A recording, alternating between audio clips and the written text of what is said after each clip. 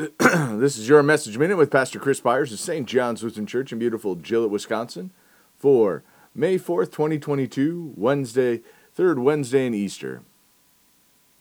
So Moses gave command, and word was proclaimed throughout the camp. Let no man or woman do anything more for the contribution for the sanctuary. So the people were restrained from bringing, for the material they had was sufficient to do all the work and more. Exodus 36, verses 6 through 7. What a change from got to get to. Sadly, when it comes to the life of the church, the act of giving can seem like something that needs to be sold, as if we are selling Jesus and the salvation he brings. In Exodus, we have this wonderful account of the people of Israel being asked to support the building of the sanctuary for the worship of the Lord.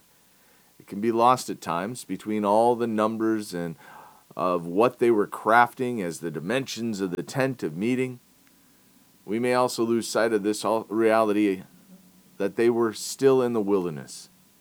Yet the gifts were given so lavishly that the people had to be restrained from giving. That is how God desires us to be in the church.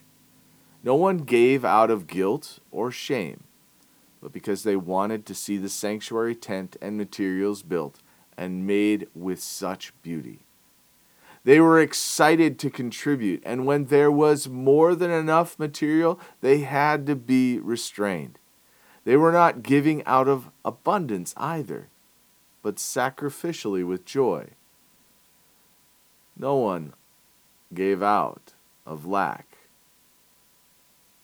but they knew that they had all they needed to survive.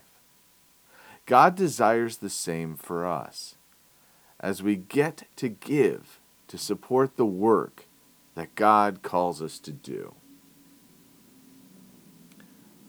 Let's pray.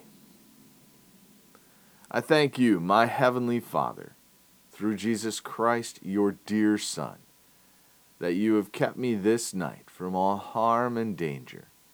And I ask you to protect me this day also from sin and every evil, that in all I do today I may please you. For into your hands I commend myself, my body and soul, and all that is mine. Let your holy angel watch over me, that the wicked foe have no power over me. Amen.